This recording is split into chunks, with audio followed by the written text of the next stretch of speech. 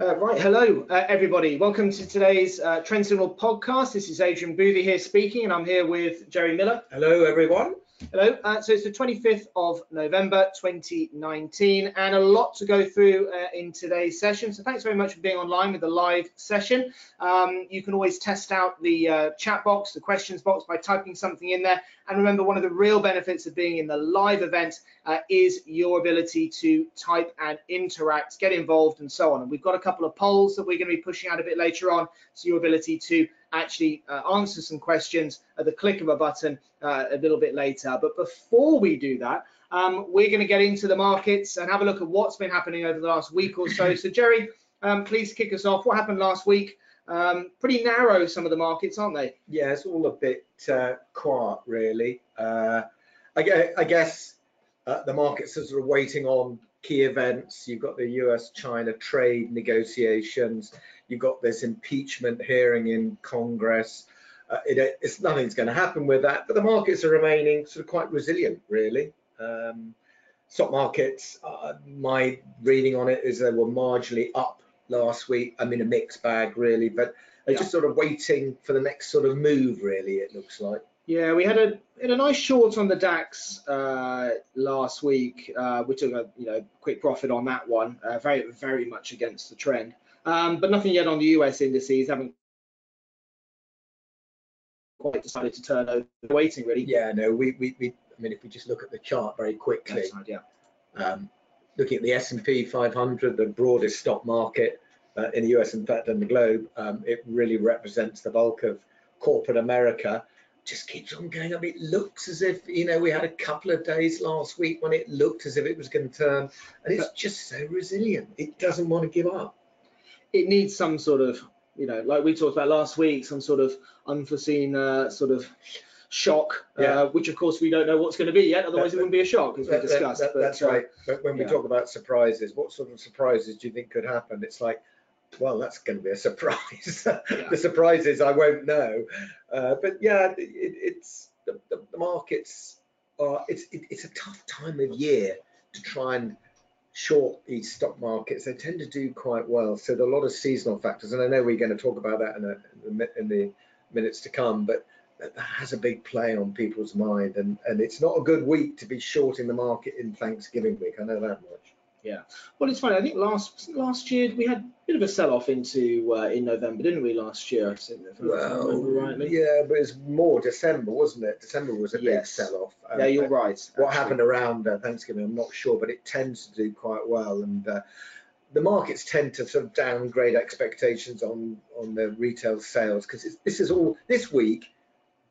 Black Friday, they call it Black Friday week here in the UK, but in the US they call it Black Friday, and then you've got Cyber Monday, and all the retailers, they downgrade all their expectations. They always tend to do better than expected. So I think it's a risky business trying to short the market. Not that we are shorting anything at this stage, but when you hear some commentators say, oh, it looks really toppy, this isn't good, etc., etc., and I just think that the market does not tell me at this stage that it's going down. Sure. And yet someone in the workshop this morning, I think they referenced an article that said the Dow was going to go to 40,000 or something stupid, as we discussed afterwards, probably written by somebody who was long, I would say. Yeah, I mean, if you think about the commitment of traders or the bullish consensus, how many people are long?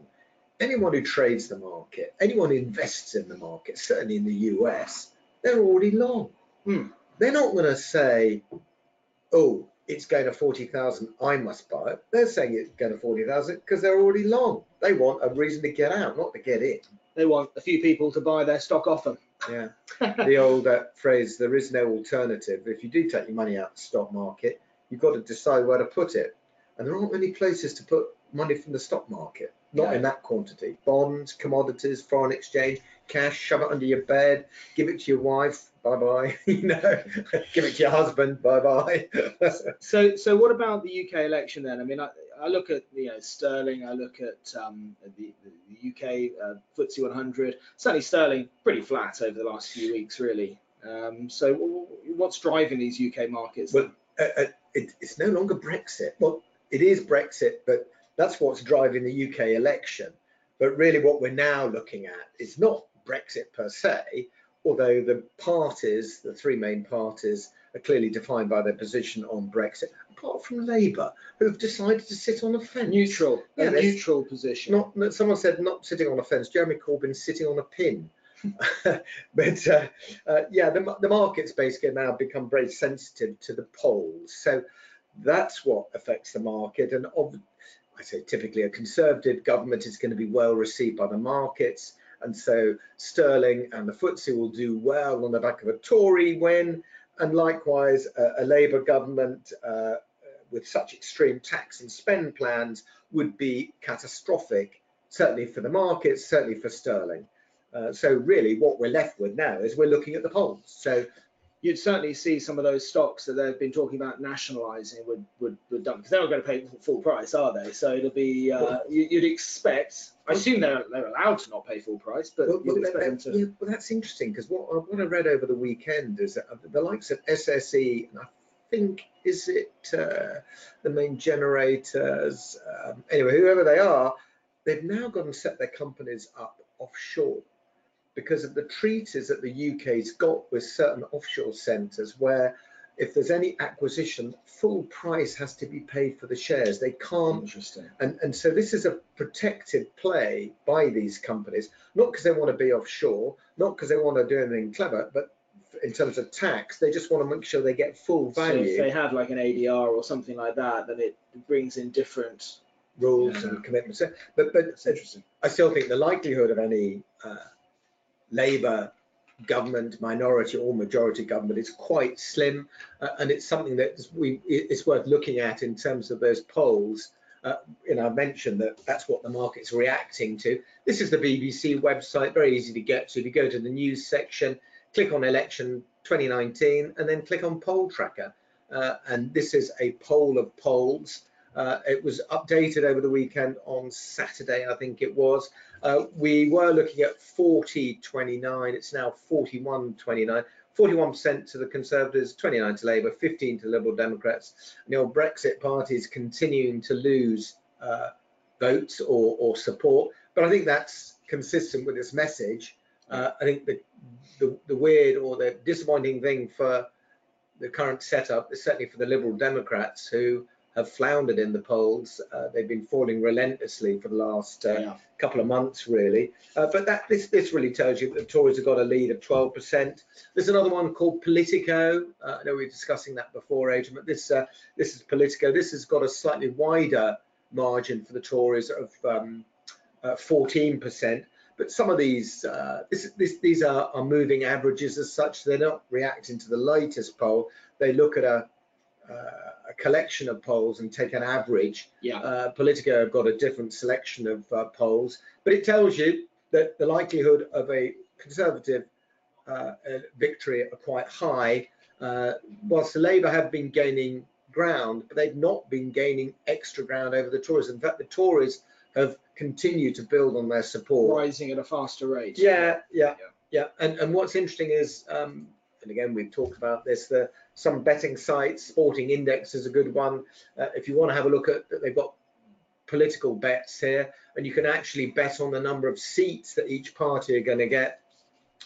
The magic number is 320. Well, it's magic number 326, but when you exclude Sinn Féin, who never vote, so their votes are excluded. And if you exclude the Speaker, a government to have a majority needs 320 seats. So you can see with 345, if the Tory party were to get that, they'd have a majority of 50 seats. Remember, it's the difference between 320 and 345 times 2, because if the Tories are getting those, the other combined parties are not getting them.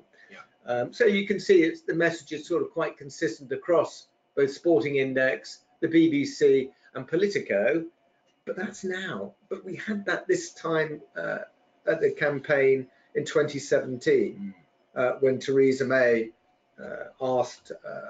I think the Conservatives are probably already on a slide by this point, but it'll be interesting to see. Well, you're right, they were, but they weren't on that much of a slide, and nothing is taken for granted, and it was quite interesting. We were talking earlier on about the Conservative manifesto. Yeah, I mean, low key. I thought it was low key. What a weird day to release it. Well, it's almost, yeah, weird on the weekend, but also weird that, you know, by comparison, you've got some of the Conservatives talking about 3 billion a year spending or something, net increase, whereas the Labour's about plus 90 billion or something. Yeah, and something ridiculous. But it doesn't include the cost of nationalisation. It defies sort of belief in some quarters, and there's some very interesting articles. Certainly, the White Times on Sunday, the Sunday Times, with a very good article by David Smith, who it just lacks.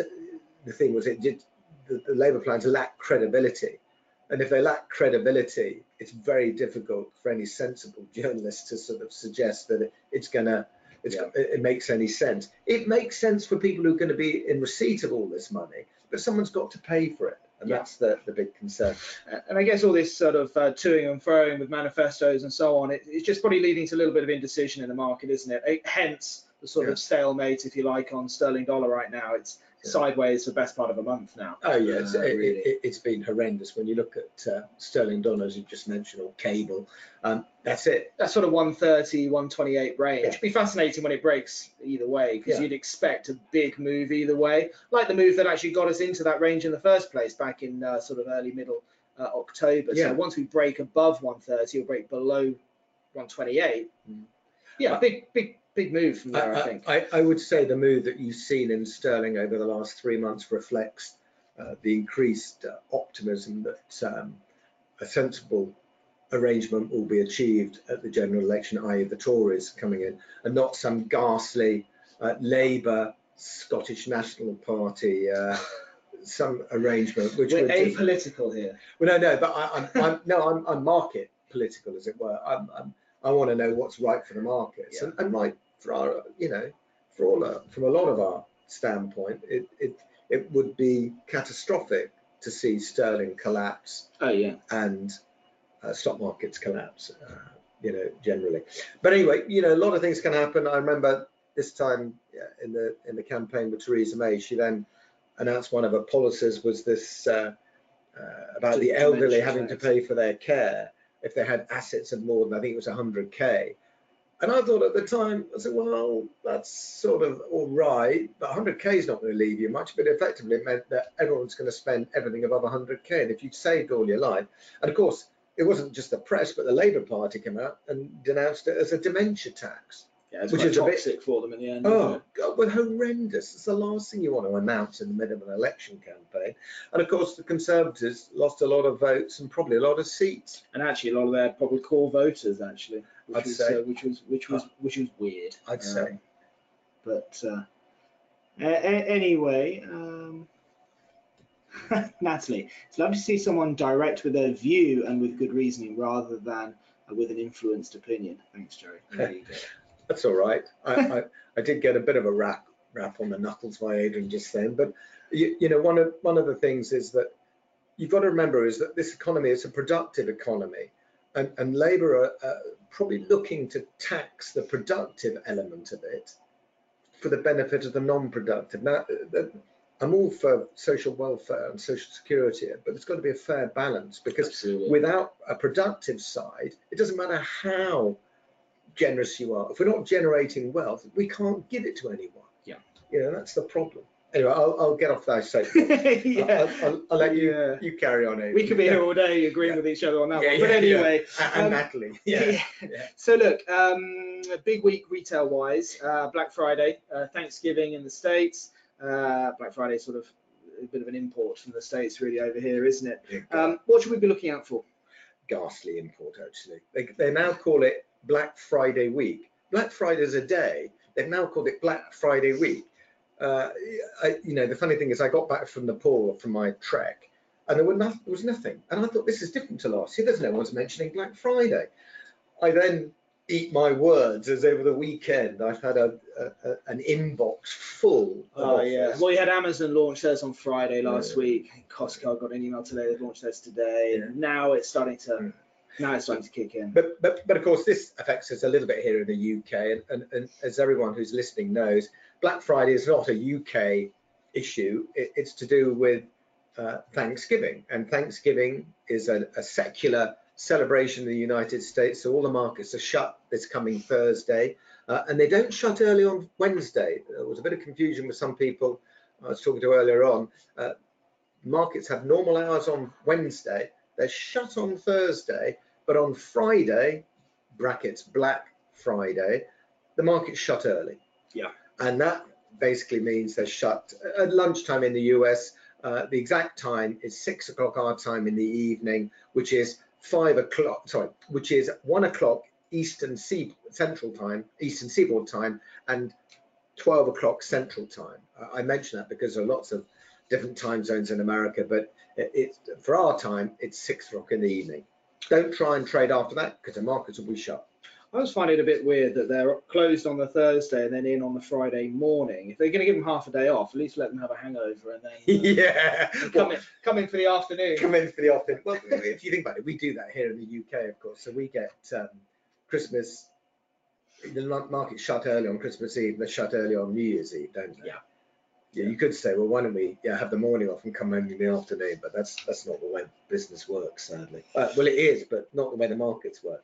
No. Anyway, Black Friday, really important, but it's important in the US age, and let's be very clear here. It's crucial to most retailers' business, and really what happens with Black Friday and on to December and the run up to Christmas, it really does set the tone for the entire retail industry, and actually I think the wider economy in general, because over this period from Black Friday until the run up to Christmas, when everyone's bought their presents, $730 billion is spent in the shops in the United States.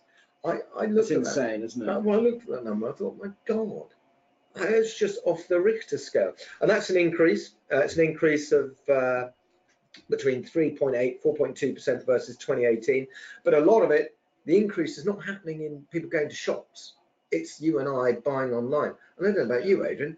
I don't go to many shops anymore. No. Yeah, but to be fair, the American market is quite different to the UK market. The UK market, we do a lot more online shopping. And in fact, I think it was only really last year earlier this year that Walmart actually now do click and collect. Yeah, that's weird, in their shopping, whereas we've had that stuff for years. Well, I think we're particularly advanced in that. I don't know why we got that bug to buy stuff online, but certainly they're looking to catch up in the United States, and it seems to be happening. But anyway, it's an important time, as I say, because it sets the tone for the retail sector in the United States. We won't know how it's all done until Cyber Monday.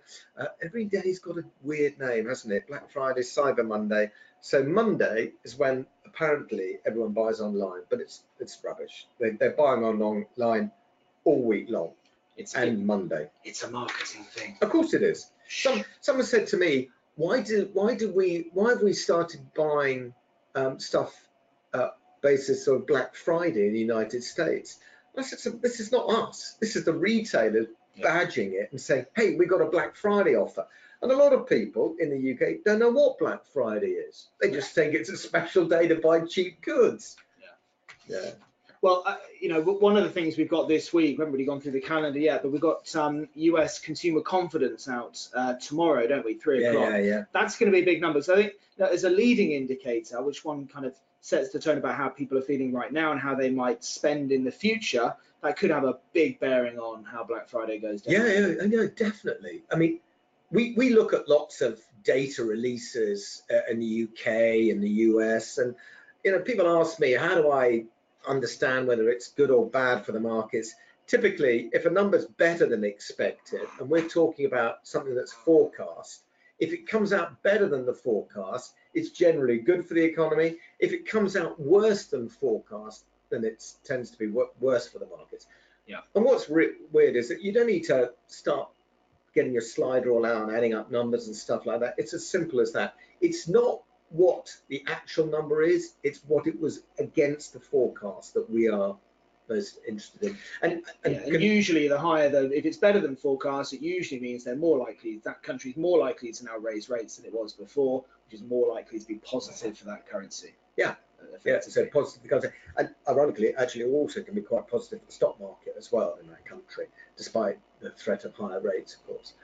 Anyway, so consumer confidence, it's a measure of how bullish or how confident consumers feel. And this is done, there are two surveys, one by this, the conference board, it's called the CB conference, Consumer Confidence Number, and another one's done by the University of Michigan in conjunction with, I think, Reuters, Thomson Reuters, and they're both really well respected surveys, and they tell us how you and I are feeling about buying. And if we're feeling good, we will then buy in the future, and that will be reflected in greater profits for retailers and more income for the government, etc., etc. So it's a really important number. And when we talk about leading indicator, it tells us about future economic activity, not gross domestic product, which is a measure of the value of all goods and services transacted in the previous 3 months. That doesn't tell us anything about the future. It just tells us what's happened in the past. Yeah. So I do like the consumer confidence number. I think it's an underrated number. I think it should be have a special color, maybe purple gold or something, because it's a great number that gives us a good indicator about where things are going. How we're feeling. Yeah. Yeah, exactly. So anything else worth commenting on? German business climate data today, perhaps? We were talking about that earlier on, and I mentioned it in our workshop this morning. Germany has been in the real doldrums. It's largely down to the fact that the US-China trade war has really kicked in. It's affected the growth in China big time, and Xi Jinping, the Chinese leaders, told everyone to tighten their belts, and the first thing that goes is luxury cars. So you can imagine German BMWs, Mercs, and Audis, they've all fallen off the edge of a cliff. So car manufacturers in Germany are struggling, heavy industry is struggling, and you only have to look at this. This is a chart. But okay, so the German IFO business climate, it's a measure of how bullish or bearish businesses are. It's a big survey, and you look at this graph here. That's it falling off the edge of a cliff this year and last year. Yeah, it's been dramatic, and it's as a result of the US-China trade war. That's it. And so there's a lot of talk about, is this starting to bottom now? Is the market, is Germany starting to recover? And I think the number today is very inconclusive. 95, yeah, it's better by 0.1. But it's still a shocking number down here. Yeah. And I don't think it is yet. We had data a couple of weeks ago, German GDP data. Another negative quarter would have put Germany in a recession. The strongest economy in the EU, in the Eurozone, in a recession. Yeah. Italy's in a recession. They dodged it by the finest of fine margin. So that was just on preliminary GDP, wasn't it? I mean, I don't know, the official data might change that, who knows? Well, a lot of not a lot of the data's in on the first number, so it's possible that they could actually end up being in recession. But a technical recession, everyone says, oh, it's a technical recession. A recession's a recession. Yeah. What's a recession? A recession is when you're not growing, and if you're not growing for 2 quarters, you're shrinking. Yeah. It's like Americans, they have negative profits. Yeah, losses. Yeah, we call them losses. They call them negative profits. Yeah, all those words. Good. Okay, so obviously we've been talking a little bit about Black Friday and stuff today, the seasons that are coming around. One of the things we want to talk a little bit about is seasonal activity, seasonal things that affect the markets. Can anyone think of any? Can you perhaps pop them into the questions box if you can think of any seasonal factors that might impact the markets? We're going to go through a couple in a few moments' time, but if you can find your way to the questions box, please. If you are watching it on the live session on GoToWebinar, that'd be great. There are a couple I'm going to go through. Gold, yeah, okay, but what about gold? So what? Is it a particular day, month, time of year, harvest? Harvest gold, of course, but do you know what I mean? The seasonal factors that tend to keep coming around year after year that have a pattern or a continual pattern and so on. Gold has them. Yeah, gold does have them. I'm sure it does. I don't know why. Well, I'm not sure whose answer, Max. Yeah, gold. Okay, it's not so obvious, but in India, there's big purchases of gold around Diwali. Yeah, and it's actually causes a big, a big build in demand, and with constant supply, it does push the price up. Of course, it's anticipated every year, but there's a lot of gold that's bought around that time. And you think, well, India, you sure? Yeah, it happens. Yeah, I mean, Michael, not sure how to pronounce your name, I'm afraid. Christmas purchases, absolutely. Again, there's also a lot of it's perhaps factored in, and it'll come out in the wash in the results as they then come through. People tend to get a bit excited about something called a Santa rally or a Christmas rally. That tends to be honest with you, something that happens over the actual Christmas period rather than the month before. People get a bit excited that it's really a rally that starts on the 1st of December or something. It's 2 days. Really it's 2 days before Christmas. That's what it is. But there are other things. There are other things that affect it. Obviously, things like a harvest can have traditional impacts on wheat, soybeans, and so on.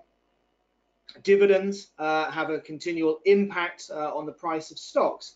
So, for example, I can bring up a page on screen here, looking at the likes of where are we? Dividend stocks. So in the UK, in the US, it's different. Companies come up with their dividends or ex-dividend dates. That's the date at which they look at the register of who owns shares, and that's the cutoff point. If you own shares on the ex-dividend date, when they check the register, that's you're then entitled to that dividend. So date here you've got here for like British Airways or International Consolidated Airlines Group. They have their ex-dividend date on the 28th of November, as do JD Sports, Land Securities, National Grid, Vodafone. So a few big stocks there in the FTSE 100 having their dividends there this Thursday. What this means is that that's when the registers, you don't get paid until a later date.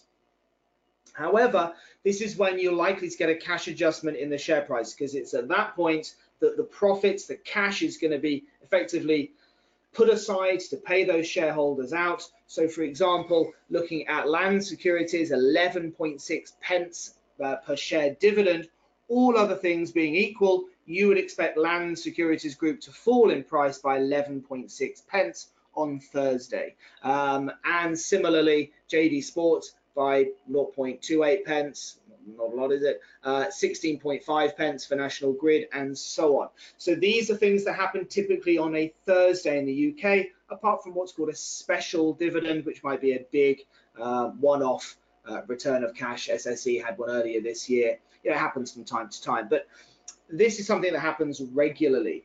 Okay, so what does that mean? Does that mean that we should short stocks every Thursday or Wednesday night? Unfortunately not, because you get an adjustment in the share price. So if you were to receive that 11.6p dividend, you would expect the share price to fall by 11.6p. So whilst you might well, if you are long, you'll receive the dividend, you're going to see a fall in the capital value of your shareholding. If you were short, you would see the price fall. That's great. But unfortunately, you would have to then pay the dividend to whoever then owned the stock. So effectively, you pay it out. So there's no free money, which is a shame.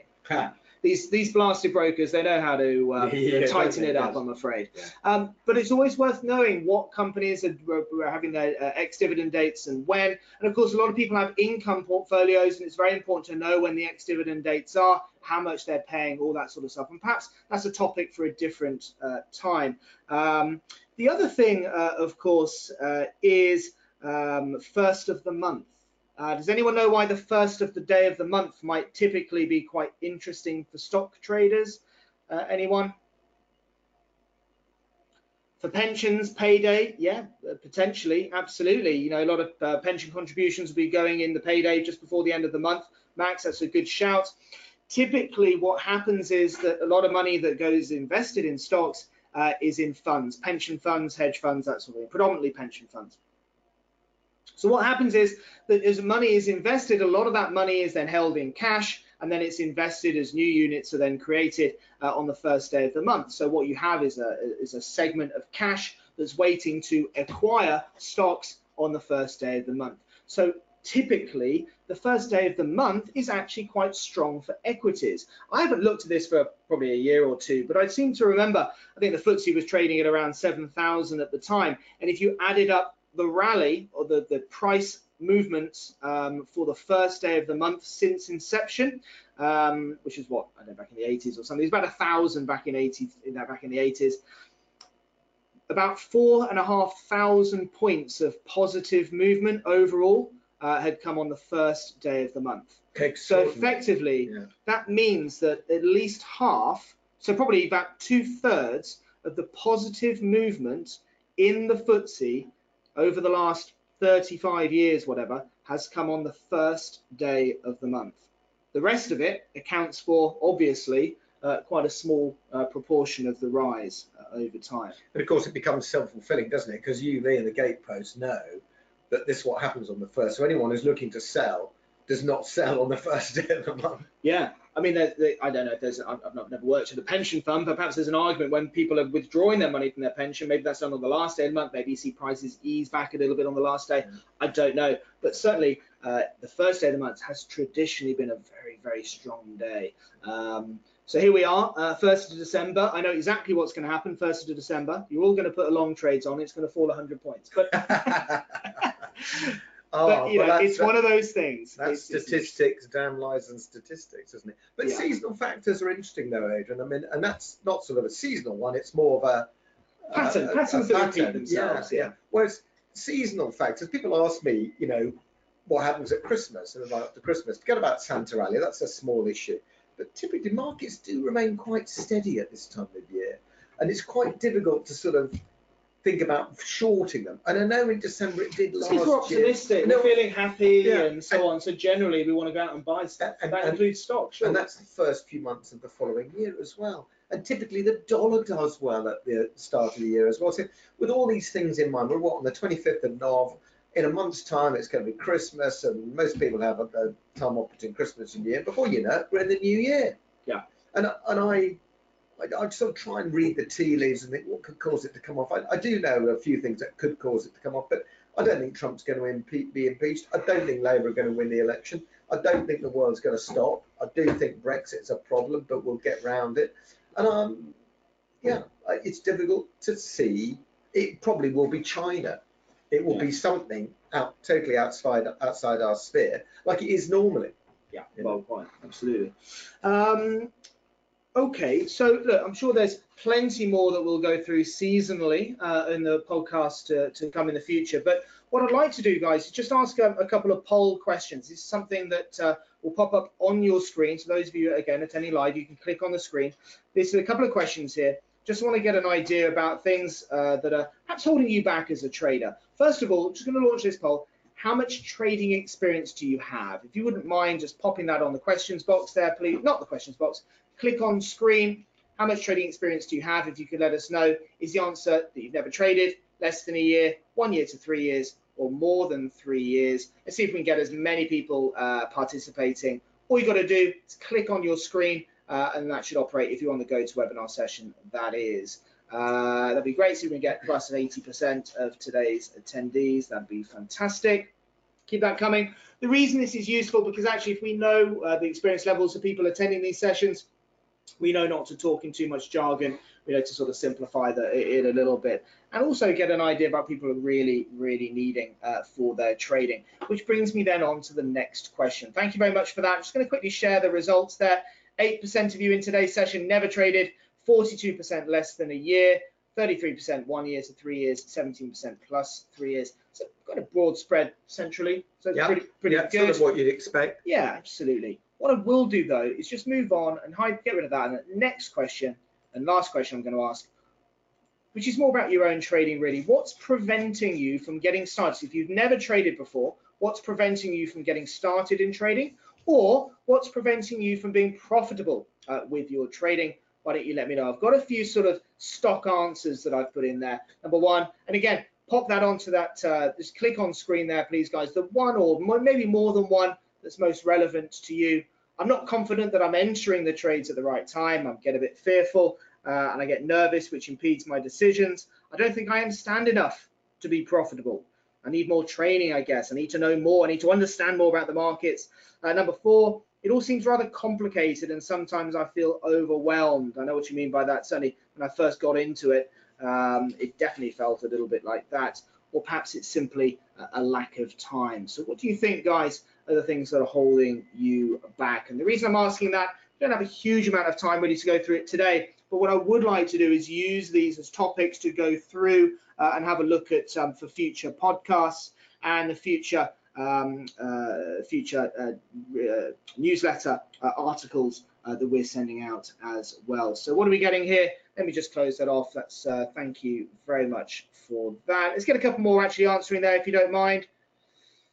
I mean, it's interesting. We actually sent an email out last week. You know, what's your biggest trading challenge? And we had quite a few people respond actually. One person really struggling with their exits on trades. You know, it's interesting. We talk about getting into trades, and getting into the right trades is important. And of course, you know, I'm sure you're all familiar with the sniper strategy, and we've got a webinar. If you go on our website, trend-signal.com, you'll be able to register for a webinar where we'll teach you some rules associated with identifying and getting into the right trades. But exiting trades is an interesting one as well, guys, because it's your exit that determines how much money you make or lose on the trade. And how you want to exit sometimes depends on your aversion to risk and your attitude to risk. For example, some people like to get in and out of trades very, very quickly because, you know, that's just the way they like. Get in, small profits, drop goals and, you know, field goals rather than the full converted tries, for example. Equally, some people like to go for the big bustling move. And the thing about trading is a lot of it is down to those individual personalities. Me personally, what we like to do here is we teach people about how to get started, how to go for those sort of bite-sized gains, get some profits chipping away. And then, of course, as you become more of an understanding about the markets, you become a better trader, we then start to open up your understanding to how to get bigger moves, bigger profits on certain trades. And that's where guidance, statistics, and technology can really help there with that. So the ability to understand where you should exit, it certainly helps if you know the statistics behind those, really. Another one emailed back from our email last week, and I'm going to close off the session in just a few minutes there, guys, but someone who just wanted to trade for additional income once a day, but was really struggling to get it all down to once a day because of the amount of analysis time there. Guys, do you struggle with simplifying the process? Why don't you let me know in the questions box? Are you looking for something about simplify the notion, the concept of identifying the trading opportunities? I don't know about you, Joe. When I first started to get into trading, it was all about chart patterns, candlestick patterns, and it was all horribly confusing. Yeah, it's overly complicated, and it doesn't need to be. Yeah, that's the issue. So I'm gonna get into the detail of your responses from today's podcast next week, if that's okay. We can go through, really tackle some of those answers. For example, 56% of you in today's session, I don't think I understand enough to be profitable. We're going to drill into that, okay, get into those details and work out how you can understand enough to get you into it, okay? Max there, I seem to sell too early, and when I hold a stock, it falls in value, and then I sell it less gain than it was. Again, we can get into those details in next week's podcast as well. So if you'd like to know more about some of those tips to help you to become more profitable with your trading, please make sure you tune into next week's podcast. We're going to go into those details and how we can simplify the process. If you can't wait until then, we do have a couple of live trading events this week. If you make your way to trend-signal.com, you can register for an upcoming event. We've got 3 of them this week: Tuesday lunchtime, Wednesday night, and Friday lunchtime there, where we'll teach you one of our strategies and go through a rules-based approach to trading that should be able to assist you as well. Otherwise, guys, so for myself and Jerry, yeah, thanks very much. All the best. Thank you, and we'll catch you all next week. All the best. Max, if you want to, go onto the website, trend-signal.com, and you can book a place on those sessions there. All the best, and bye-bye for now. Bye now.